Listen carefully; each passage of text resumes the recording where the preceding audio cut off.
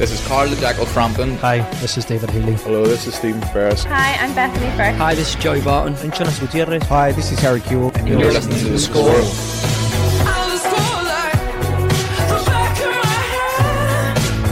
The Score with Michael Clark.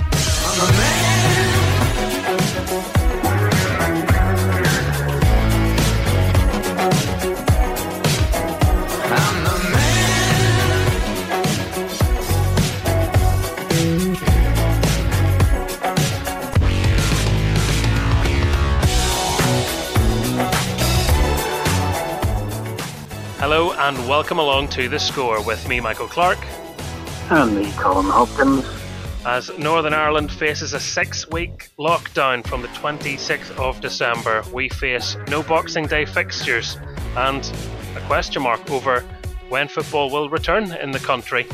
We're going to do our best to give you our thoughts on that at the start of the programme, and then coming up we will be hearing from Linfield's Conor Pepper and Glentoran's Dale Gorman. The Score with Michael Clark. It's a difficult time, certainly, and that's why we're starting the programme discussing it today, because it's certainly not a position, Colin, when all this kicked off way back in March, that we could have imagined we'd still be trying to get through it now at this stage of the year, could we? No, I think obviously when it started all kicked in March, it was a bit of a shock to the system for all of us, but I think we were all optimistic that within a few months we might be able to move out and come out the other side. And for a while there, it did look like we were achieving that, but unfortunately things have seemed to have slipped back again, and we're to a certain extent back to square one when we were in March, which was certainly no good from a sporting viewpoint.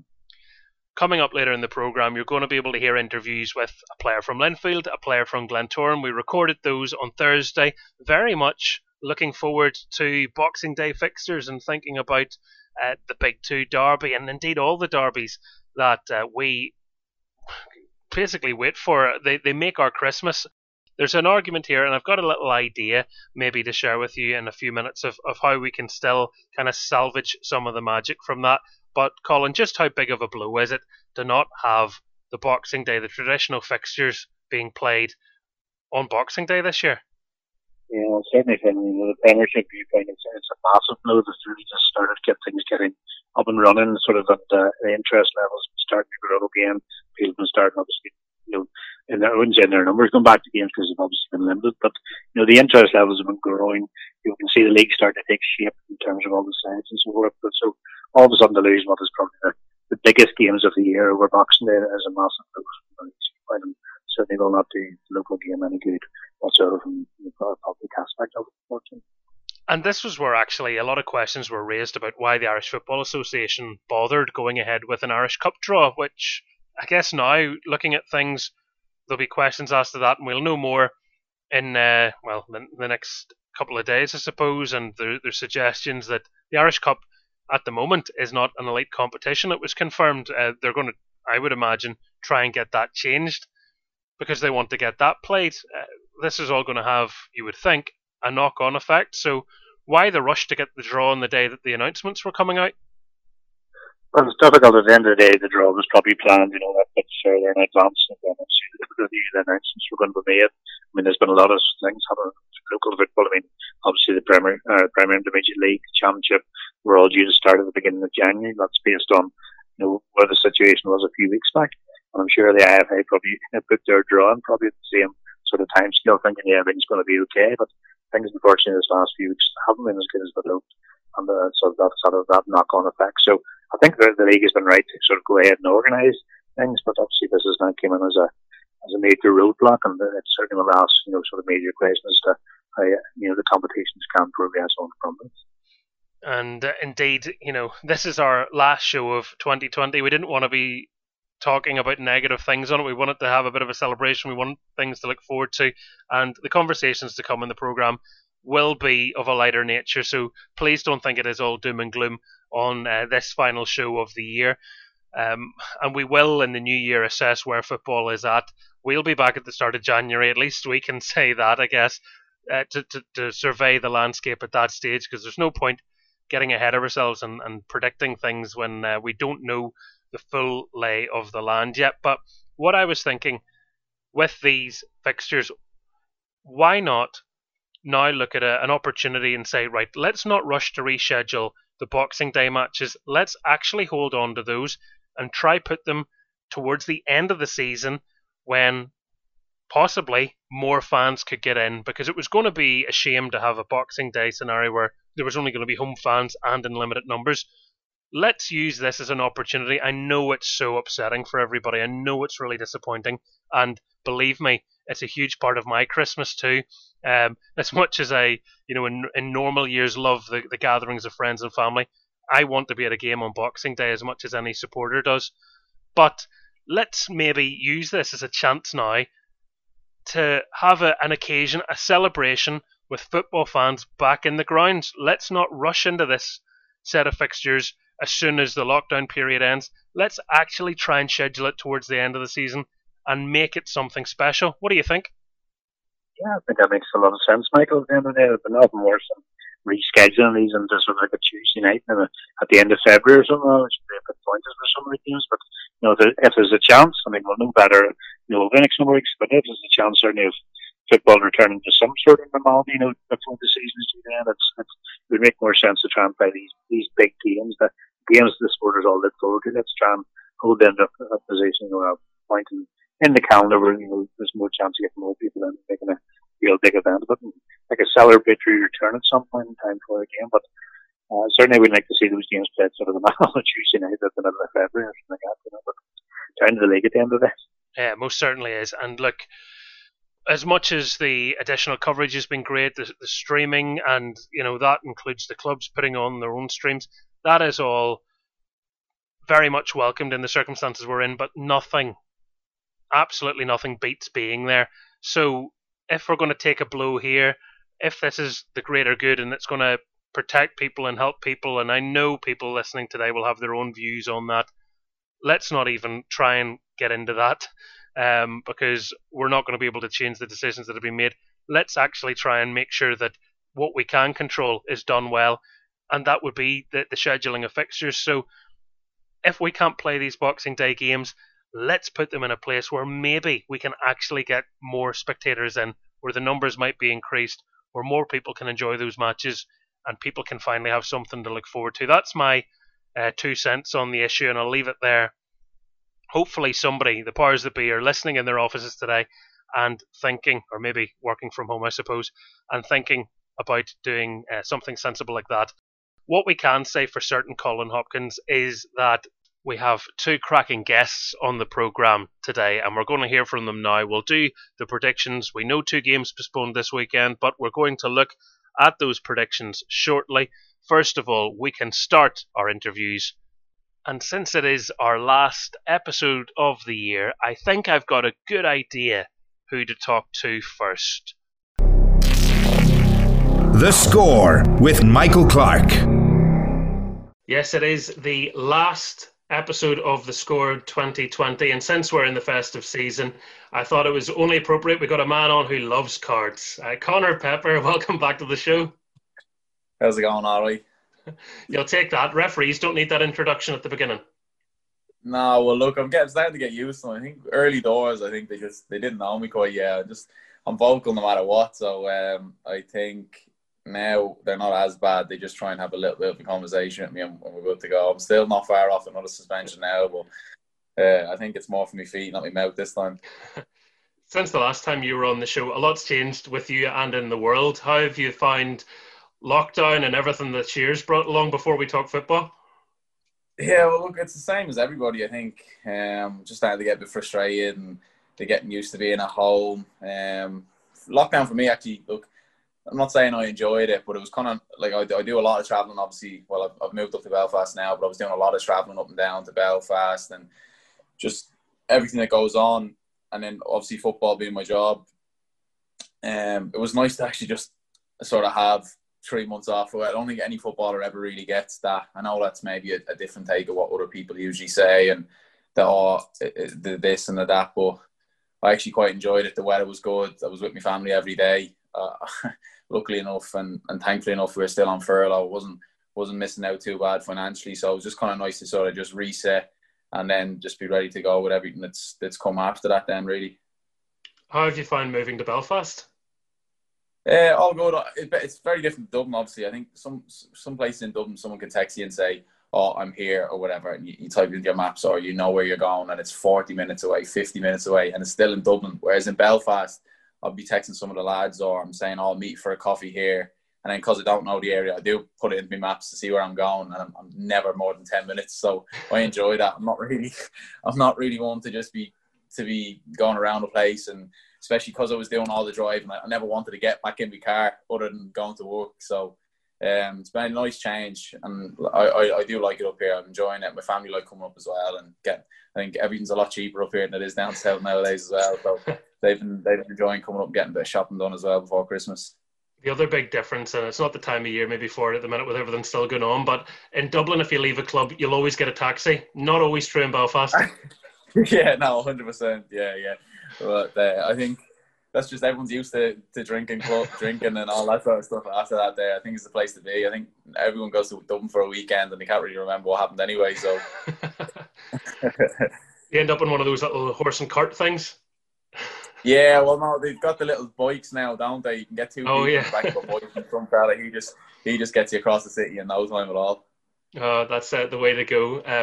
I'm not sure that's how you're going to get back and forth to training with Linfield, but well, no, I'm quite close. I'm just near the Lisbon Road there, so I'm not too far from the stadium and that anyway, so it's all good. Oh, very good. How have you found the move to Linfield? Obviously, there was a lot of talk about it, given the nature of the club you played for and the club you moved to. Yeah, I think there was murmurs of it coming out, and then things in the paper and obviously and stuff like that. So I think people sort of started to get an idea. Look, obviously it was going to upset some people and whatever. Look, I have my own reasons for it. It was something maybe I was looking at maybe moving regardless, whether it was to Linfield or not. It was just something I was looking at. But then once I'd obviously spoke to the manager here and things like that, it was definitely something I wanted to do. The size of the club, the history of it. It's something that a club that obviously when you come to Northern Ireland, it's one you hear a lot about, or you've played against them and you see what the place is about. And then, to be honest, like since I've come in the door, it was everything I expected. It was everything I wanted really as well. So I can't say that nothing's been bad. I'm just looking to obviously play as well as I can and bring something to them now and bring as much as I can to the team and hopefully we can go on and continue to be successful. At least with reduced crowds, you don't get the same amount of abuse. Yeah, well, look, we played Glentoran obviously, and there was just our own fans in. But look, I think that's part and parcel of the game. To be honest, I think I get stick off every single set of fans, no matter what club I was at. So that sort of stuff's not been too bad. And then on the flip side, it's been annoying that I haven't really been able to sort of play in front of the big crowds of our club, and especially when they go away from home, they travel well and that sort of stuff. So I'm missing out on the good and the bad. So look, the sooner we get everybody back in, the better. Especially for every football club, not just ours and myself. How did you find betting in period then? Obviously, moving to any new club is a different experience. Yeah. I didn't actually know many people here either. So I think sometimes, a lot of time in football, maybe one or two or where you're going and it can settle in a bit easier. Obviously, I had Nav then who came with me. So that was obviously a part of it that was easier. And then the fact we were in Europe, to be honest, I think the couple of trips away to Switzerland and Poland and things like that, staying in hotels, eating every meal together, spending like sort of whatever it is, 14, 16 hours a day with the players, was making everything a lot easier, just because you sort of had to sit next to someone at lunch or breakfast or whatever it was, have a chat to them, and we done bits and bobs. And then because it's been hard obviously with COVID, the restrictions, and we've sort of not been in dressing rooms very long, you know what I mean, and that sort of stuff. Those little bit of sit downs or where you're sitting with people is where you would usually have got that.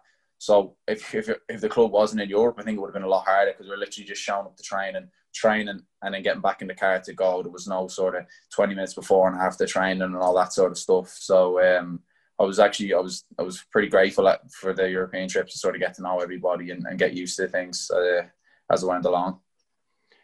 And David Healy, what's he been like to work with so far?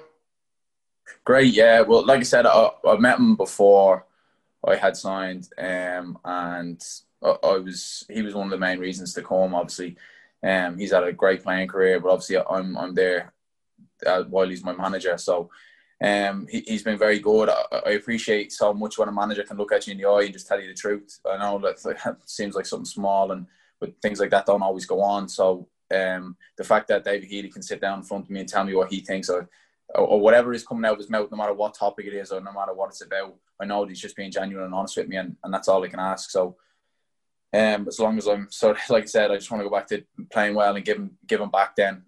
This, like I said, this club needs to win games and win trophies. So I just want to be a big part of that, and hopefully we can continue doing that. And after a bit of a bumpy start in terms of the European journey, the league, granted, okay, I know obviously the Larne result wasn't the one Linfield were hoping for, but it's been a very strong start to the season. Yeah, look, I think as well, I think it's because we're getting sort of to Christmas time already. People maybe as well think we're so far into the season. We're not. I think it's 11 games, 10 games. It's still 28 to go. Like, I think it's still only the start of the season, really. We started well. I think we won. What did we win? 6 in a row, or maybe 1-6, drew 1. Obviously, the Warren Point one was at this point one, and the Larne. But I don't think it's time to panic or time to think, oh, we need this or we need that. It's just about sort of getting to a level where you feel like you're performing well.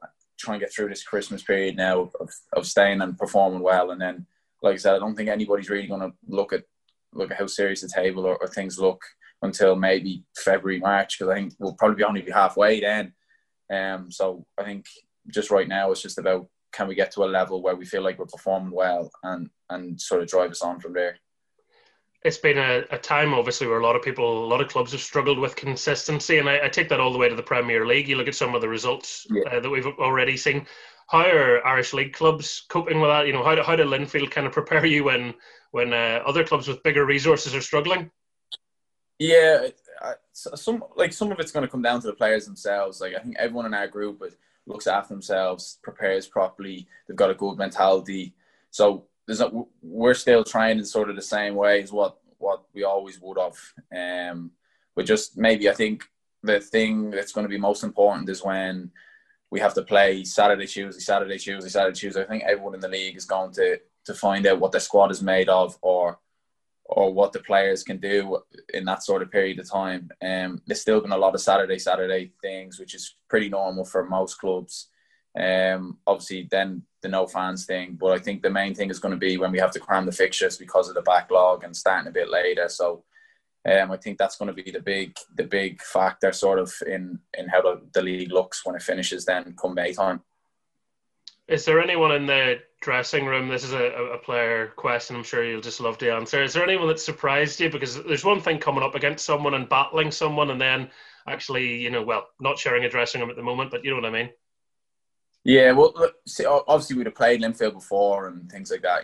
You know that most of their squad is decent. I could pick out one or two, and there is like Kirk Miller, who plays in front of me. I've been so impressed by. I've never obviously been on his side of the pitch with us both being right-sided or whatever. Jimmy's a leader. He's a really top centre back.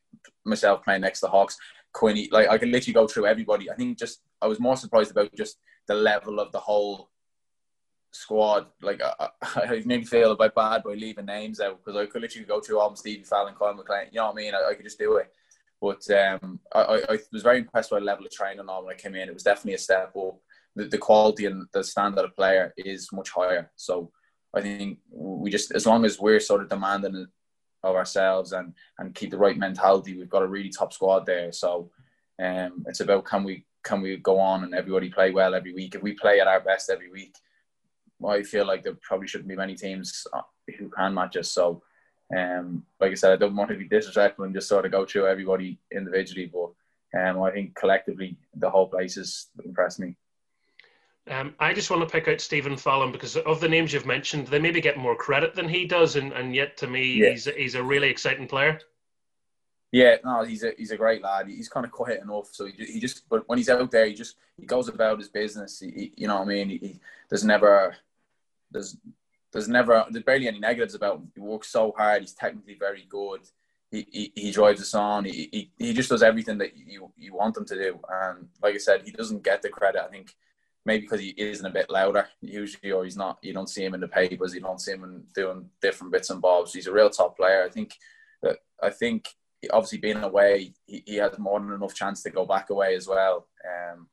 So I think he's not underappreciated by us at all. You know what I mean? I think maybe that's more from fans or press or whatever it is that don't appreciate him. But it's not like, I think our dressing room really know how valuable he is. And he's been out injured at the minute, and that's a big miss. I think we've got a lot of injuries out, especially with the Larne game that no one talks about. We've got 2 goalies out injured. I'd missed the game. Stevie had missed the game. Nav missed the game. Chrissy had missed the game. Like, we have 7 or 8 players to probably come back into the squad now. And the sooner Stevie's back in the squad, the better for us. Speaking of your own injury, bit of a hamstring complaint. Where are you at now? Are you ready to get back in and playing? Yeah, all good. I think it was just, like I said, it was more precaution. I think we had a couple of hamstring injuries, especially with Stevie. Stevie had one, came back in, it re-injured. So I was feeling that. Like, I came off at the end of the Cliftonville game with it. Tried to get through some training sessions, and it still just wasn't right. So I think it was just more important that we probably only just missed one game rather than the next 4, especially over the Christmas period when we think we have to play the 26th, 29th, 2nd, 5th. So there'd be no point in trying to force it through one game so early in the season and then potentially miss a month. So it was more just a precaution thing, but I'm good. I'm ready to go, and hopefully the gaffer thinks I can go back in there. Yeah, definitely. And I guess those run-ins are going to be the making or breaking of any team's title challenge, aren't they? Yeah, the Christmas period's always like that, isn't it? I think you just have to play so many games, especially I think psychologically as well, because we'd say you play 4 games in 10 days. The league can look so different after 10 days, like that. There's whatever 12, 15 points to play for over that period. So like, we can be 4 points behind, we can be further behind, we can be further in front. Nobody really knows, and especially over such a small period of time, it can just completely change the mindset of squads or players or whatever, managers, whatever you want to call it. So it's so important that we're ready to go through them and everyone's fit and we can perform. In terms of sort of moving forwards, well, Linfield, where do you see being your long-term position? Because you kind of got this versatility tag to your name now. Yeah, I think I've sort of carried that everywhere. So I think it was more from Scotland. When I played with Morton, I think I started the game in every single position or something like that. But I came to obviously Glentoran as a midfielder. I played wide sometimes. But I probably played my best football at right back when I was over in Scotland as well. And I've not really moved from right back with Linfield. I know the gaffer had said it to me, look, maybe if things are going certain ways, it might get shifted around. But I'm enjoying it. And like I said, there's quality in every position at Linfield. So I think it's more important you just nail down one. It's probably nice for a manager to be able to move players around, and I know there's a lot of players who can move around, like Quinny's done left back, left mid and centre mid for us and things like that. So I just want to just sort of nail down something, make sure that that's my position and I'm playing every week. Like I said, Hawks and Kirk are deciding it. I think they're making my life a lot easier. I can just focus on what I need to do and how I can help the team and then go from there. So I'd like to just nail down one and play every week, and then hopefully that means everything's going well. I think it was said on commentary when I was watching in the Larne game about Niall Quinn, the fact that it shows you how important he is, because even if he's not playing in his normal position, he's always playing. Yeah, he's got great quality. I think sometimes it's such a different thing. I know people don't think about it that way, but going from left mid to left back, you know, you're always supporting a play from behind. The runs are different. I'm talking more of an attacking threat here. It does look a lot different when you're actually moved up one. I know that doesn't seem much, and Quinny's got a good brain on him, and he's technically very good. You probably could play him anywhere on the pitch, and he'll be fine. And the gaffer appreciates that as well. It was an unbelievable pass to Shane. Like, I think he done it in 2 touches or something, didn't he? 1 touch out of his feet, and then just the shape of ball around the centre back like that. That's real quality. That's as good as you're going to see on the TV in any league you watch. So he's so important for us, and I hope we can keep doing that every week. There's no shortage of goal scorers in the Linfield team either, but I'm sure Shane Lavery's confidence doing the world of good with the start he's made, because there's so much expectation on him, obviously, knowing where he's been already. Yeah, well, we actually have the same agent, he and Shane, David Campbell. So I've sort of spoke about him or been listening to him from a different voice sort of before I came there, and I'd ask how he's getting on or whatever it is like that. So I kind of knew a little bit about him before I came, but like you said, there is a lot of pressure on him. Just, I think getting a cap like that or whatever, it's nearly added more pressure onto him when it shouldn't. That was a great achievement, and it's like more of a reward for how he's been doing. Not now people looking at him and saying he's got an international cap, he should be doing this and he should be doing that. That's not what it is. He was being rewarded for what he had done. So, look, he's a good lad. He's got a good head on his shoulders. He works hard, and it'll like he's so young, 20. You know what I mean? His best football is nowhere near now. I think when you get to 24, 25, 26, people start to judge you and say, where are you? But now it's just about learning, and there's no better manager as well with the goals and the career that David Healy's had. So to be getting sort of those little tips or feedback from him every week, and Andy Waterworth's great with him as well. Andy's obviously at a different stage of his career, but we'll speak to Shane, talk things through him, and again, another fella whose stats are incredible really in the Irish League. So he's got good people around him, Shane, and he'll be fine. Like, with obviously the way your move came about, you know, your old club Glentoran were celebrating an Irish Cup win, and I'm assuming you weren't at the party. What's does that kind of drive you on to want to win an Irish Cup this season? Because, you know, does that feel a bit like the one that got away, the way things worked out? I don't know. Look, things were, I'm not saying tough or something like that. I just, by the end of it, look, I kind of knew what was going on, and I knew where I was going. I knew what was happening. The last 6 months at Glentoran, I not just the last month. I didn't really play any football from sort of January time. I think I played when there was maybe a couple of suspensions, or I think because we signed so many players or whatever it was, there was maybe some things there. People were cup tied and things like that, so I probably would have played in the cup, to be honest. But by that point, look, it's great for I still speak to a lot of players there. I'm friendly with them. It's football at the end of the day. I'm doing what's best for my career, and they all appreciate that too. I was very happy to see my friends go on and win something like that. But like I said, I came to Linfield to win trophies, and this club demands trophies. The fans demand trophies, and the players demand it of themselves. So I fully want to go and win. I think it'll mean more for me now because I feel a part of the squad. I feel like I want to win everything. That's, like I said, I had other offers to go elsewhere. Maybe I had one or two things going on elsewhere. I'd met another couple of managers, but the draw of that sort of expectation to win. I've played with clubs in Scotland that, like, say Inverness or Morton and things like that. In Scotland, it's obviously a bigger pool. So you are the sort of, I'm not saying middle of the road clubs. They were good clubs. I enjoyed them, but there wasn't sort of an expectation to go and win every single week you play. There's a bigger picture here. Whereas I wanted to see, I've obviously got a sort of aspirations to maybe manage and coach in the future, and that's an experience now. That's something that I haven't had before, to play for a club that want to win everything all the time. And that was something I just really didn't think I could turn down. Maybe if I went elsewhere and Linfield went on and won trophies, would I have been in the background looking, going, that could have been me? And I was never going to turn that down. So I'm glad I made that decision. And like I said, yeah, now, so if I go and win trophies here, that's what I came here for. And so I'm looking forward to seeing what happens. Last time you were in the studio, we talked about your coaching journey, and obviously it's still something that you're very passionate about. Where are you at now? Have you sat any badges since the last time you were in our studio? Yeah, that would have been like 2 years ago, probably now, wasn't it? Yeah, so I've finished my A license now, so I'm further down the road. I think my next step would be a pro license. I don't think you're really going to look at that until you're maybe further down the line and you maybe got a job yourself. It's just about, I think, hours on a pitch or gaining as much experience as you can. I think getting the badges out of the way early just means I can concentrate on the smaller things and think about it differently, maybe as a manager, or look at how things are done rather than focus on just passing these sort of things as you go.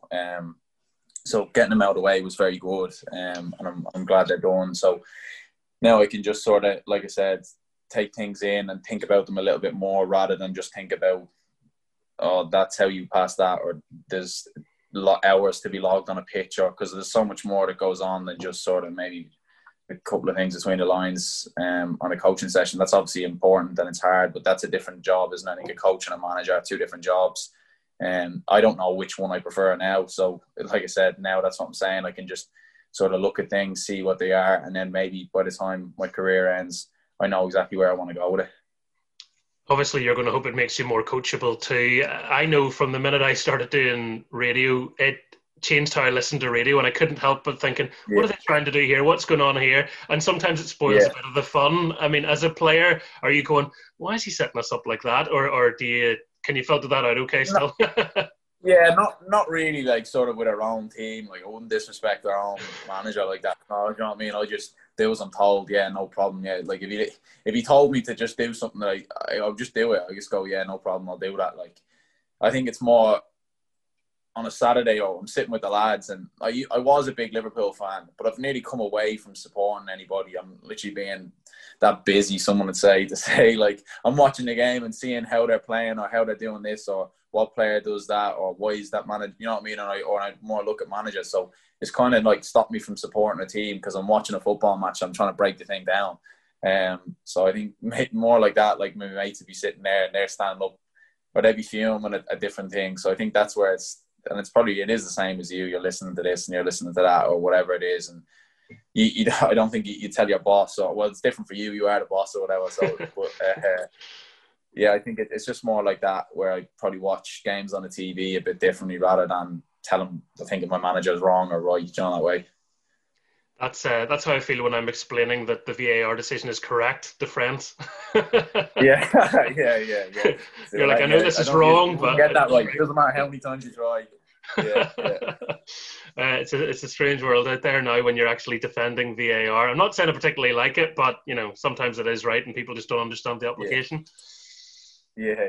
Well, look, I watched one on the telly last week there with Champions League, and it was one of the Minamino goals for Liverpool, and the guy, the Peter Walton, I think his name was, the referee, comes on the screen and he goes, look, I have to respect the decision there now, but I don't quite know.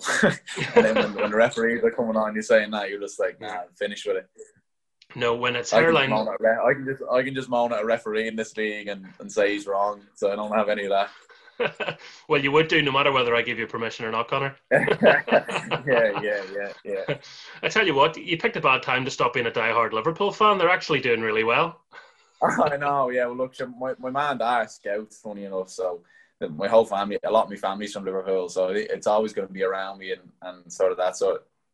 So, look, I'll always be looking out for their results probably first. I just don't think it just means if Liverpool lose, my weekend's not ruined. I suppose it's probably not even a bad thing. Like, no, fair enough. Look, it's been great catching up with you. Thanks very much for coming on to the show. No problem. Enjoy it as always. Yeah. And just wishing you and yours a very happy Christmas, Conor. Yeah, you too, Michael. Nice one. Thanks very much. The Score with Michael Clark. Always good to hear from Conor Pepper and find out how he's settling in at Linfield. You'll be able to watch that interview in full from 2 o'clock on my YouTube channel, and if you're listening to the podcast, it should be up there already, so if you want to, you can go and watch it. Also available on that channel will be my interview with this man, another person I was able to catch up with virtually on Thursday. He plays for Glentoran, and I know his dad quite well, but I haven't spoken to him before. It's his first time on the show. He is Dale Gorman. I began by asking him how he's finding his time at the Glens. Aye, grand, aye. Suppose I'm all settled in now, and the games have started up, so just getting into the flow of things, and I've settled in all right. Because it's kind of funny, it's like, do you still say new club because you've been there long enough, but the way this year's been? I suppose you do, but no, it's been like you said, it's been a weird old year, but thankfully now we're sort of coming to the end of it, and hopefully things start to change around now in the next few months. Yeah, definitely. I think it's fair to say it hasn't been exactly the start of the season the club would have wanted. A little bit bumpier than maybe predicted. What's that been like for you as a player? It's been sort of frustrating, I suppose. Coming back, I suppose we have a lot of new players and a lot of different options. Like, and it takes time, no matter what sort of team you have. Like, but the start of the season, it's been frustrating, but I suppose there's not much we can do about it now. It's happened, and games have happened. It's down to us, I suppose, to turn things around. you've seen some glimpses of what we can do. You've seen some glimpses what we can't do. But hopefully all together, it does start coming into play consistently, because that's the main thing. I mean, there's no point doing it one week and not doing it the other week, you know. I think that's something we're sort of looking to focus on at the minute. Sort of bringing a bit of consistency in this, like, you know, and picking up a string of results instead of one or two great results and then a bad result, and then, you know, carrying on to the next one. Obviously, it's a team game, and I do want to talk about your teammates, but individually, it looks like in the last few matches you've really hit your own stride. I have, to be fair. I'm actually enjoying it, and sort of. I think when you're playing football and you're enjoying it, it gets the best of you, you know. I mean, I suppose I'm probably getting up to full fitness now and feeling sharp and confident, and I've sort of been playing a bit higher up as well, which I haven't really done in my career so far. So I'm actually enjoying that aspect of it too. Sort of that, not so much change your game, but sort of add things to your game that you probably don't do on a game-to-game basis. And no, like I said, I'm enjoying it. That sort of creative mindset sort of coming into me a bit, and I'm starting to create chances for others and create chances for myself. So I'm enjoying it, and I'm doing pretty well at the minute, thankfully.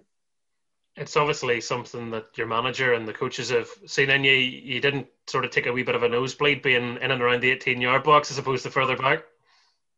Oh, well, normally, now, the last few years I probably would have, but no, like I said, it takes you a bit of time, I suppose, adapting to a new position. But thankfully, I've adapted quite quick, and I actually feel quite confident there. So no, I'm quite happy with how it's going at the minute. And like I said, I sort of take every game as it comes, because I think if you look on to the next game and further on and sort of set objectives, and I need to score this many goals, and I need to set up this many goals, there's no point, because you're just putting unnecessary pressure on yourself. Like, you just take it game by game and sort of try and enjoy it, like, I suppose, you know. Yeah, getting a goal in cup competition against Cliftonville, obviously nice to get yourself off the running, I guess, and get your first goal for the club in a competitive game. Is that something that the manager's looking at, maybe trying to get you in amongst the goals a bit more? Aye, definitely. Like you said, it was good to score, obviously, early on. But no, the manager and the coaching staff sort of emphasise me sort of getting shots off as much as I can. I do a lot of work personally and training myself anyway. A lot of extra work, because it's something that probably previously I didn't do enough. And as a midfielder, if you can add goals to your game, it sort of helps you a lot, like, down the line. So it's something I'm definitely focusing on this season, and I suppose working as hard as I can to try and make that happen. Because when I've seen you play, Dale, you know, you're not afraid of taking free kicks, you know, even at previous clubs or with the under-21s with Northern Ireland. You've scored a few nice goals from long range, so it isn't something completely alien to you by any means.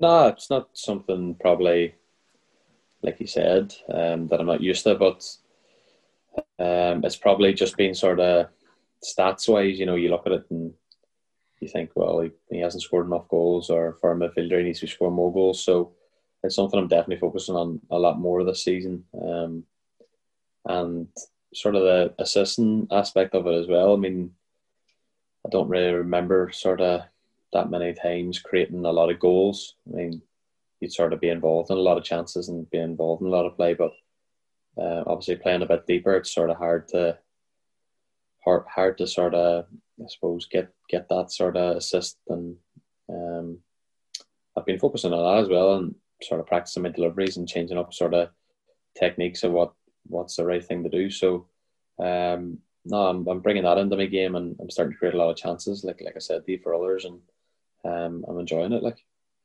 well, now you're getting to kind of play with the shackles off a little bit as well. You know, maybe in other teams in the past you've been given a set job, and that was all you had to do. Aye, definitely. I suppose, like you said, there is, you sort of, you know, when you're a bit younger, you sort of think I need to do this, I need to do that, instead of just going out really and just playing a game of football, like sort of putting too much pressure on yourself. So I'm sort of trying to take that sort of mindset away from myself, and I suppose as you get a bit older too, you sort of grow into what you're used to and what you're good at. So thankfully I'm starting to do that a bit more consistently, because I think that's something I probably didn't really have, was consistency when I was a bit younger. And a lot of young players do struggle with that, and it's sort of hard, but the main thing is, as a footballer, is you have to be consistent, and thankfully I'm being quite consistent at the minute. What about your teammates then? There's obviously a lot of talented boys in there. There's a lot of new signings as well. Everyone just trying to, I guess, get settled in at the same time as you are.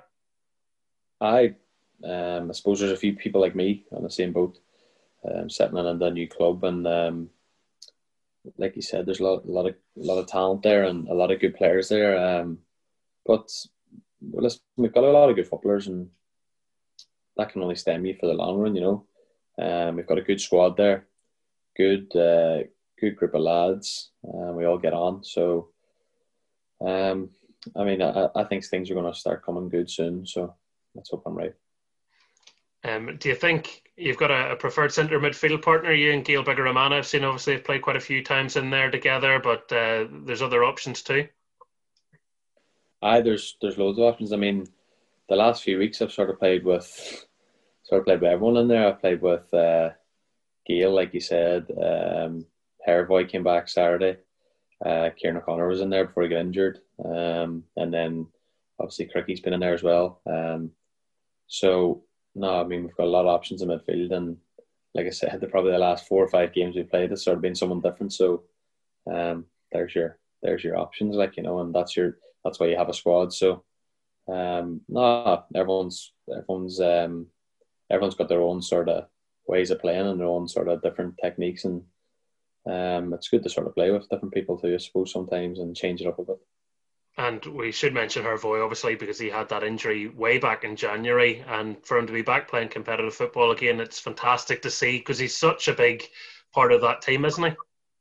He is. I wasn't here obviously last season, but the lads have told me sort of what he brought last season and sort of what he contributed to. So when you have a player that is out injured, obviously, and that brings that sort of goal threat to your team, you want him in it, I suppose, and to have someone like that back now and sort of building them into games and stuff, it can only be better for us, I suppose. Like, when it comes to your football, obviously everyone will know your dad, because he was an Irish League legend, Tony Gorman, someone I've been lucky enough to work with. Who's scary to deal with when you've had a bad game? Mick McDermott, Paul Miller, or your dad? who's going to give you the worst or the harshest advice? Nah, I'd probably say dad, to be honest. You don't really, when you have a bad game, you know yourself, and when you just let's just say when you come in the door, he doesn't really say much to you, like if you have a bad one, but he doesn't really say much if you had a good one either. So it's hard to know when you have a good or bad game. But you know what? That's maybe a good thing, because he knows, you know, the highs can't be too high, the lows can't be too low. So just keep it even. Definitely. And as a player as well, you know yourself if you had a bad game, or you know yourself if you had a good game, and I mean, he watches the games, so he'll tell me little things he's seen, and sort of more sort of stuff that I need to sort of work on, and instead of you done well, you know. So it's good to have someone like that too, because it's part of the more help the better. Like, and he definitely knows his football, as annoying as that can be for a son to listen to sometimes. He does. I'll not say too much more about him. It's like I'm talking about him. The first time I saw you play here, I guess, because obviously I'd seen you across the water, but was with the Northern Ireland under-21s under Ian Barraclough, and that incredible campaign, which obviously people still look back on very fondly. I've spoken to several of your teammates from that squad, but I've never spoken to you about it. I was just wondering, how special a time was that for you in your career, and what made that team do the things that it did? It was, first of all, it was a great campaign from start to finish. We had some very good results in it. Like and I'd say, the main thing was probably we had a good team spirit. Like we had probably lads that it was that sort of 96 age group was the sort of age group, and then you've got your younger lads that come through then and play with you. Like, but we had a lot of lads in that team that have been playing with each other since they were 16. So it was probably the first time in probably 3 or 4 years that we all got back together and playing together. So from minute one, we sort of knuckled down and we just thought, let's just give it a crack. Like, and Ian Barclough, he was very good with it, to be fair. I mean, he didn't sort of come in and almost change everything, It was just he sort of had a lot of trust in us to sort of get on with it ourselves, and it was just a good relationship. And like you said, we did so well. I mean, I think we were 2 points off Spain, who actually went on to win the tournament in the group stage. So, and we actually beat them as well out there. So, listen, we had a good team and we had a good belief, and we knew how to play, and we were set up the right ways to play against certain teams. And probably looking back on it now, that's probably helped the national manager that we did so well for him, and he did so well for us, to sort of help him progress now and move to the senior squad. And because that can go both ways, If that doesn't go well for him, I mean, he might not sort of be the senior manager as quick as he has done. So, I mean, it's good to see him now step up and hopefully start showing what he can do and bringing it to the senior squad, and hopefully they start doing well in major competitions and qualifying coming up. It just shows you as well how many good players there were in that squad, and it's shone a light on all of you guys, but too, because it's funny you're saying, it was like the 96 age group. Being born in 1990, I think when I looked on and see Liam Donnelly with that beard, I probably wouldn't have believed he was a 96 age group. Well, Liam's had that beard since he's about 14, I think. So we're well used to that. No, like you said, we had some great players, and a lot of lads that have sort of gone different ways in their career so far. So no, we had a good team, and like you said, we had a good campaign. Like. Yeah, most certainly. Someone obviously who was a team of the years this season, but unfortunately now ruled out through injury. Bobby Burns as well was part of that. Aye, Bobby was part of that as well. He's been unlucky, to be fair. He came back on loan, and he was starting to look fit and get match fit. So, I mean, that's obviously everyone knows it's a bad injury. But I've seen him in there. He's working every day already. He's out of his cast and he's walking about in the leg. So, speedy recovery to him, and I'm sure he'll get back better. It's amazing what they can do. Now, I was saying this to him because I've broken my tib and my fib separately. Obviously, he unfortunately did it at the same time, and he's walking, and there's no cast. It's incredible. No, he's walking about. He's walking about, and he's in doing rehab in the gym and stuff like that. And he was on the bike actually the other day, so he seems to be taking over quite nicely at the moment. Yeah, no, good to see, and speedy recovery, obviously, to him as well. Definitely, yeah. In terms of the Christmas run-in, because obviously fans love it. The Christmas run-in is hectic, and that's where you really get a bit of a run of results going your way. A couple of good games for Glentoran here, and you could all of a sudden be talking about 4th, 5th in the table, and then who knows how much further. Definitely, like you said, the fans love it, and I suppose if I was sort of not playing and I was a fan, I'd love it as well, because some big games coming up, starting with Ballymena on Saturday now, and then we move on to, I think it's Linfield, Cliftonville, Portadown, I think we've got over Christmas. So some massive games, and I'm sure the fans will love it, but as a player as well, it's some big games to look forward to, and I'm definitely looking forward to them. Well, I was going to say that as a player, do you love it? Because, whilst, all your friends who aren't footballers are having very big Christmas dinners and maybe 1 or 2 bottles of whatever, you're having to be a lot more disciplined. Well, I mean, I'm used to it now. I've been I think this is my first Christmas back here in about 7 years. So I've used to being sort of over there by myself, preparing for the game on Boxing Day and 2 or 3 days after Boxing Day. So No, definitely, I love it. I love it, especially Boxing Day. And games are great, and especially the one we have this year.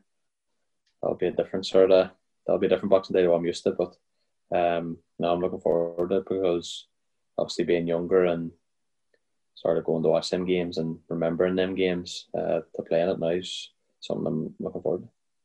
Yeah, and it must be special to be able to be a part of those matches. And obviously, I mentioned them, but your dad's been a part of so many of those as well. So it must be a nice thing for your family to go.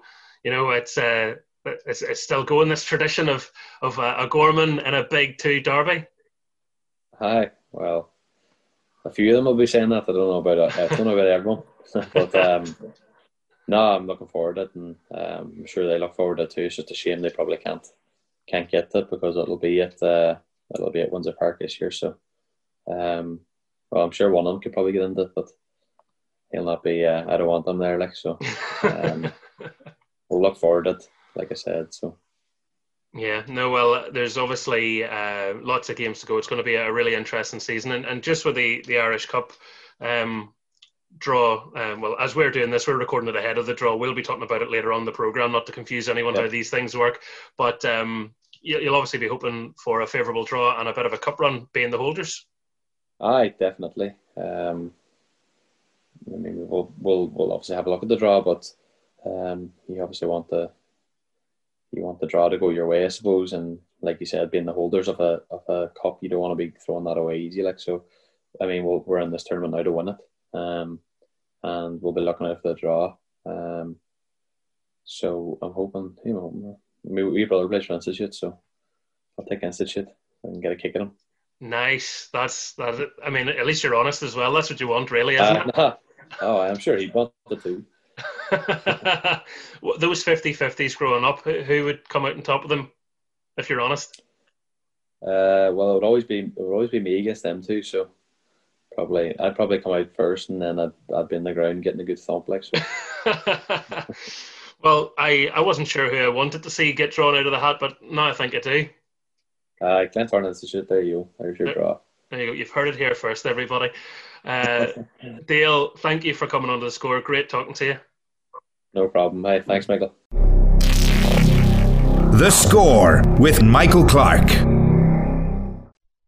Fantastic having him on the programme. That was Dale Gorman of Glentoran. Now, as we know, first of all, they didn't get Institute in the Irish Cup draw. Glentoran have been drawn against Dundela. I'll quickly run through the round of 32 as it stands, and we have to appreciate that, this is due to kick off next month. Who knows what changes might come between now and then, but as things stand, Queen's University Bangor, Warrenpoint Town Ballyclare Comrades, Ards versus Dollingstown, Coleraine against Crusaders, looks like the tie of the round, Glenavon, Dungannon Swifts, Harland and Wolf Welders, St James's Swifts, Institute PSNI, Knockbreda against Newington, Banbridge Town are away to Loughgall, Ballinamallard United are at home to Dergview, Cliftonville face Portstewart, Anna United are rewarded with a game at Linfield, Larne are at home to Newry City, Glentoran and Dundela meet at the Oval, as I've said, Ballymena United take on Portadown in another All-Premiership fixture, and Carrick Rangers have Belfast Celtic. So 3 All-Premiership ties, including that Mid-Ulster derby between Glenavon and Dungannon.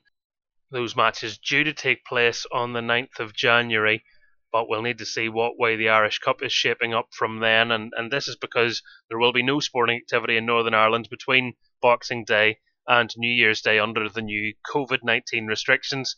It's part of a 6-week lockdown in the country, as announced by the Stormont Executive on Thursday night. Elite sport can resume behind closed doors from the 2nd of January. It calls into question whether the Championship, whether the Premier Intermediate League, amateur football, junior football, what happens to all these people, all these leagues across the country. And it doesn't look like it's going to be good news, I'm afraid. And I want to be ending the year on a high note, and unfortunately, I just can't dictate the way these things have fallen or played out for us. So it's disappointing news, but behind closed doors for elite sport, from the 2nd of January, and as things stand, the Irish Cup isn't elite. So will those games that I've just told you about happen, or happen when they're due to? All eyes will be certainly on the Irish Football Association and what conversations they're going to have and decisions they're going to make in the coming days. But that's the lay of the land at the moment, and I almost feel like apologising to you because I know you'll be so disappointed that things are going the way they are, but we can't help them. Let's close out the programme. It's a bit of a bumper edition. We're going to, another 10 or 15 minutes we can squeeze into this one, so we can bring back Colin Hopkins to talk about this weekend's fixtures and give his predictions. And even that, Colin, hasn't gone smoothly, unfortunately, because as we now know, 2 games this weekend have been postponed. The Friday night game, which was due to be between Carrick Rangers and Crusaders, and Portadown against Larne, which was a 3 o'clock kickoff on Saturday. That's all related to 2 positive coronavirus tests that have come out of the Crusaders camp. They've obviously followed all the health and safety procedures, notified the relevant bodies, and that means that now their match and the game involving Portadown, who they played last week, both have to be postponed whilst the players self-isolate. So, unfortunately for those clubs and for those sets of supporters, they don't get one last game before this lockdown kicks in, but it's obviously good that this was spotted and identified before those matches were played, wasn't it? Yeah, very much so. On health grounds, it was perfect. Obviously, not perfect, but I mean, it was the right decision. Let's put it that way, to be honest. So it's unfortunate it's happened, but it's better obviously to find out and sort of nipping it in the bud at this stage in time. As you said, the supporters are a bit disappointed not getting a final hurrah, but unfortunately, it's just the way things are. Thankfully, it hasn't sort of developed any further at this stage in time. So, fair play to the clubs involved are taking sensible decisions when they needed to be taken. What that does mean is there are 4 games that go ahead, and we're going to get your predictions on those in just a minute, but I think it's worth giving Crusaders credit for their performance last week, much more like what you would expect from them, really. 5-0 the victory over Portadown, and a really standout performance by Adam Leckie when he came on for the injured Jordan Owens. Yeah, no doubt about it. Crusaders have sort of quietly went about their business this season. I mean, there's been 1 or 2 difficult results in there, but overall they've been doing very well, and they're only a couple of points now behind Linfield in second place. So slowly but surely, sort of keeping themselves in touch, and who's to say they can't be in the running come the end of the season. As you say, a great performance last week. Adam Leckie now really maybe starting to settle in at CV after maybe a difficult few months initially, but I think we all know the potential and the quality of a player that he is. If he really settles in, it'll really boost Crusaders moving forward from that aspect of it. It makes things interesting. 1 point behind Linfield, 5 points behind Larne now with the same amount of games played, and they'll be hoping a lot of games to go. I guess with everything going on at the minute, some people are now wondering, should we just double check we've dotted the I's and crossed the T's on our curtailment plans? But yes. I guess that's one for the new year, Colin, isn't it, really? Yeah, well, one step at a time. At the end of the day, let's get these games out of the way, and when the Crusaders come back, they come back. But yeah, it's disappointing. They'll be disappointed not playing this weekend. But at the end of the day, things have turned out. Hopefully, they can rebuild again once they can get back playing again come January. And Larne, as I say, top of the tree for the time being. Well, they will be now for Christmas, even if Linfield are to pick up points on Saturday, the way things look to be going. So their game against Linfield at Inver Park, obviously there was a big talking point in that. David McDaid wasn't sent off, ended up being the star turn on the night. What were your thoughts on the decision to not show him a red card? Well, in hindsight, it's easy to make judgments, to be honest. I mean, I watched the match live. I didn't really see much in the tackle, to be honest with you. And play went on. It was only after the sort of the half-time analysis, and you were seeing it from multiple angles and all of a sudden slow-mo and so forth. You thought, hold on, well, he's quite fortunate to be on the pitch. And probably he was, to be honest, but at the end of the day, the referees don't have access to all that live information there on the spot. They have to make that decision. And I didn't say anything wrong at the time, but the referee probably did get it wrong. But at the end of the day, these things happen, to be honest. And had made for analysis, but probably wouldn't have picked it up at all. But as you say, he went on to make a big difference in the game. Obviously have to turn the game around, and I think Larne have certainly proved now that they are a force to be reckoned with. I mean, I've often said that if you're going to win the title, you have to finish above Linfield, and they proved last weekend that they certainly have the capacity to actually do that as the season wears on. It was a really, really good performance by Larne as well, and that's something that we've said pretty much every week. That is why they are rightly on top of the table as things stand. Now, let's get into the happier waters of games that are going ahead. There are 3 taking place at 3 o'clock, and then there's a 5:30 game, which we'll talk about in a little minute. But we'll start with Linfield, since we just mentioned them. Linfield against Dungannon Swifts. Good opportunity for them to bounce back, would you think? I think the perfect opportunity for them to bounce back. I mean, and they have to bounce back, let's be honest. They can't afford to have any more sort of caps opening between them and Larne at the top of the table. Linfield will be very disappointed, obviously, have lost 2 of their last 3 outings against Larne at 1 point. And it's important that they keep themselves right in that title race. But I fully expect that they will bounce back, against the Dungannon side, who, let's be honest, are struggling big time at the moment. I mean, a couple of decent results here and there, but a couple of absolute pacings in there as well. I think the lack of goals for Dungannon this season would probably be a major concern. If you're not scoring goals, you're not going to win too many games. I think they've only scored 7 or so far, which is pretty disappointing from their sort of return. So that'll have to improve if they're going to improve their situation. In terms of the outcome of this one, I really can't see beyond a Linfield home win, to be honest, in terms of that one. Dungannon doing very, very well to get anything out of this match. And if that is the case, then they're going to go into the Christmas period really, really looking up and being a little bit concerned as to what the future holds for them. Dungannon suffered a heavy defeat last weekend at the hands of Ballymena United. They had led 1-0 going into the break after Carville's penalty. In the second half, David Jeffrey's team really turned it on. Shea McCartan got a couple of goals, as McElroy scored one as well. It was a really, really strong response after a first half they were far from happy with. How will Ballymena United fare now against Glentoran? Everyone's talking about them because they've just signed Reece Marshall. Obviously, that'll be effective January in terms of when they can get him out on the pitch. But a brilliant signing for Glentoran, but they haven't been brilliant up to now. They showed what they can do against Carrick Rangers last weekend with a 6-goal win, and then struggled again midweek. So Ballymena and Glentoran last week and got amongst the goals. But is this going to be a game with a lot of goals, or what way do you see this one going? It's a tough call, this particular one. I mean, Ballymena, after a pretty up and down start to the season, have now really found their feet and have started to put their foot in the metal in terms of moving up the table, currently sitting in 4th position, which I'll be absolutely delighted with at this stage in the season. Glentoran, as you have said, they're somewhat inconsistent. I mean, last Saturday against Carrick, they had 6 goals, they looked like world beaters. And all of a sudden, then Tuesday night at Warrenpoint, they can't break a stubborn Warrenpoint side down, to be honest, and get up the 3 points to really move them back into that top half of the table. So it's a tough game to call this. I think maybe Ballymena with the home advantage and with their own support behind them and cheering them on. So I have a funny feeling they might just nick the result of this one here, but we'll see how it pans out. But it's certainly not going to be an easy game for Glentoran to go to the Shortgrounds and pick up all 3 points. Ballymena 4th at the minute. A win would all of a sudden put them back into the sort of territory they were in a couple of years ago, when they're wondering could they be really pushing at the top half of the table, which you can't get too excited about yet, because equally a defeat would see them start to go the other direction. It is very tight in that middle ground, and with Glentoran having played a game less than them, they have 10 points at the moment, so they're 6 points behind Ballymena in 4th, but with a game in hand. A couple of wins and quickly Glentoran could be scaling the league table too. So it's a tough time to really know what way things are going to finish up, because they haven't really settled yet. As you say, that sort of mid-ground is proven, very, very congested at this moment in time. A win or two here, and all of a sudden you're finding yourself in the top half of the table, and a defeat or two, and all of a sudden you're struggling down the lower echelons.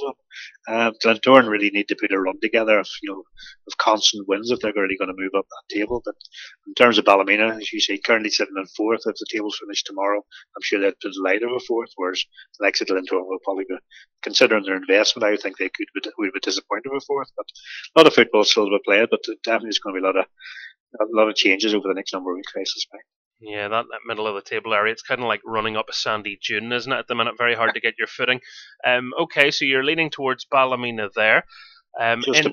In the other 3 o'clock game, it's Warrenpoint against Glenavon. Warrenpoint, to their credit, have been very good so far this season. Got a point against Glentoran, had done so previously against Larne, and in between times had beaten Linfield. So it's a sign of the calibre against the so-called big clubs, what they can do. What can they do against Glenavon? And how do you think this one's going to go for them? Well, we weren't going to prove this season, to be honest, the surprise package. I mean, we all expected quite possibly that they were going to be the whipping boys once again in the league, but they've proved, beyond a shadow of a doubt that they've improved massively. Barry Gray's now put together a side which is very, very hard to break down, as Glentoran found a deal the other night. And even Coleraine last Saturday, even against 9 men, Warrenpoint struggled to break them down. They had to wait to injury time to get that eventual winning goal. So Warrenpoint will be encouraged. They're certainly moving forward as a club and sitting at sort of mid-table at this moment in time. Once again, if that was a final position for them, they'd be absolutely delighted. In terms of their opposition, Glenavon have been up and down a little bit, but I've been unfortunate with some of the decisions that have been made against them over the last number of weeks. And I know, obviously, from Gary's viewpoint, he's ready to sort of come out said obviously this team needs to sort of find more consistency in terms of which games they're actually performing in, because he's a bit concerned they're lifting the game in certain matches and then sort of losing that sort of standard in other games. So he wants to find a bit more consistency. So when they do play well, they're a very, very good side. I think we both know that. And when they don't play well, they're not such a good side. But I have a funny feeling that could end up being the draw of the week, this particular one. But we'll see how it turns out. But I mean, I think Glenavon might find Warrenpoint again hard to break down. I'm not sure if Warrenpoint have enough really to get the full 3 points, but it would surprise me if it turns out to be a draw at the end of that one. One interesting bit of news coming out of Glenavon from this morning was that they've re-signed Sammy Clingan until the end of the season. Obviously, former Northern Ireland international had featured for them quite a lot in recent times, 19 goals in 61 games, as I skim over their press release from earlier, and essentially had a calf injury at the start of the season. He's come through the rehab, and now they've been able to say, right, we can give him a new contract here. So he's actually available for the Warrenpoint game. So right. You could be seeing him after his injury come back straight into the team. And with quite a few injuries at Glenavon at the minute, Peter Campbell, Michael O'Connor, I think are both out, and there's still doubts over McCluskey and Purkis. So this is a very timely introduction for a very experienced player.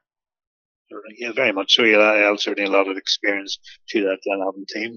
Interesting, he's obviously been brought back on board. I mean, they've said they've signed him now and he's going to be available for the Warrenpoint game. Is that outside the window? Is that within the window? I'm not just trying to get that around my head on, but I think it's permitted in the sense of he was probably a free agent. Right, okay. So I would imagine what happened was at the end of last season, they were due to sort his contract out and he had an injury.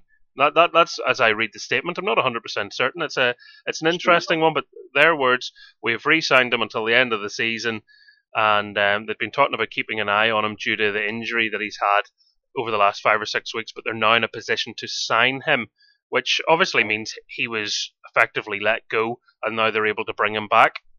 Interesting. Well, at the end of the day, I'm sure they've done their homework, and I have no doubt that will be 100% professional in what they're doing in terms of this. And just on Glenavon, obviously, we also have to say congratulations to Gary Hammond himself, who this week has sort of celebrated his 9th year in charge of the club. I can see he makes him possibly the second longest serving manager in their history. So fantastic achievement there by Gary, and well done to him and obviously his backroom staff for what they've achieved at Glenavon as well. Yes, here. He was very popular when he was on the station in terms of our podcast figures at that time, way back in January, almost a year ago now. Incredible. And we'll be putting out on social media in the coming days and weeks some little Christmas catch-ups, which will include that one. So please do check those out in case you missed any of our sit-down interviews back in the days when we could bring a guest in and sit with them in their company for an entire hour. My goodness.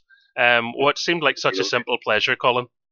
Exactly. We didn't expect to see all this in a few months' time, but we are where we are. We move on regardless. Yeah. So with that one then, where are you going again? Sorry, Warrenpoint and Glenavon? I can see that being the draw of the week. Draw of the week. Ah, yes. How could I ever forget? We love at least one. And at 5:30 on Saturday, Cliftonville Coleraine has all the makings of a really exciting game. Actually, it's going to be streamed live on the BBC as well. But will the cameras get the goals? Yeah, that's going to be a decent game whenever Clifton will take on Coleraine at Solitude, to be honest. I fully expect this will be a closely fought encounter as well. Coleraine have struggled, obviously. For the start of the season, a lot of us are sort of tipping them to challenge for the title itself, and all of a sudden they're finding themselves right down towards the wrong end of the table for whatever reason. I know there's been a few injuries in there, but they just don't seem to have the same appetite or the same sort of skill that they had last season. I mean, last week, as I've said there earlier, they took the sort of 93rd minute winner or something against a 9-man Warrenpoint team to get the 3 points and maybe sort of put them back on track a little bit, but they really have struggled. Clifton will have been a bit up and down, though we'd prefer to say that they've played most of the big sides in recent weeks, so that's been a bit bit harsh on them, to be honest. But it's a chance now for them to really start moving things forward a little bit. And they've been a bit inconsistent so far, but at home, though, obviously, will always be a force to be reckoned with. I think the last time out, they were easily dismantled, put it down at Solitude. Personally, I can see this one here going the way of the home side, mainly because it is at Solitude and they're using the facilities. It's a very, very difficult place to go to get a result. Heading into that game, only Dungannon and Carrick Rangers have lost more than Coleraine. They've been beaten 5 times, as have Cliftonville, who they're about to face, and Portadown on the other side. So remarkably, after only 9 games, it means Coleraine have already lost more games in this season than they did last, and it means that you could combine the defeats suffered by Larne, Linfield and Crusaders and arrive at the same number as Coleraine have suffered on their own, and that stat helped by the fact Larne are still unbeaten. So yeah, not good reading if you're Oran Kearney. Lots of time to turn things around, but as we said with Glentoran, you feel the same could be true with Coleraine. That title picture, maybe just looking a little smaller for them now, a little harder to reach this time when you see the start that others have made.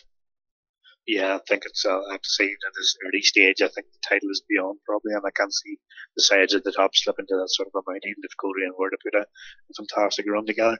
Unfortunately, it just looks like the exertions of Europe for them, which were so good at the time, have just maybe taken their toll in terms of the actual league season itself. So I think it could be a long, hard season ahead for Coleraine. Don't get me wrong, I'm not going to say they're going to get relegated or anything like that, but I think in terms of chasing for title or like that, I think those days are behind them, and they'll probably just settle for top 6 position coming into the season. Okay, Colin, thank you as always for your help, and indeed your help throughout the year. We can now sit back and have a bit of a Christmas break, really. So, as much as we'd rather be at a football ground, and none more so than you and I, the way fate has dealt us this hand, we're just going to have to inflict ourselves on our families. It's looking like that, unfortunately. But just on behalf of myself, obviously, to say Happy Christmas to all the listeners, and just thanks once again for their support for the score, and indeed to yourself and your family as well, Michael. Thank you very much, and the same to you and yours. Yes, thank you everyone for listening, tuning in throughout the year. It has been brilliant to have you on board, and we will be back in 2021 with more local football discussion, debate, and interviews. Until then, have a very happy Christmas and a safe and peaceful New Year. Bye bye.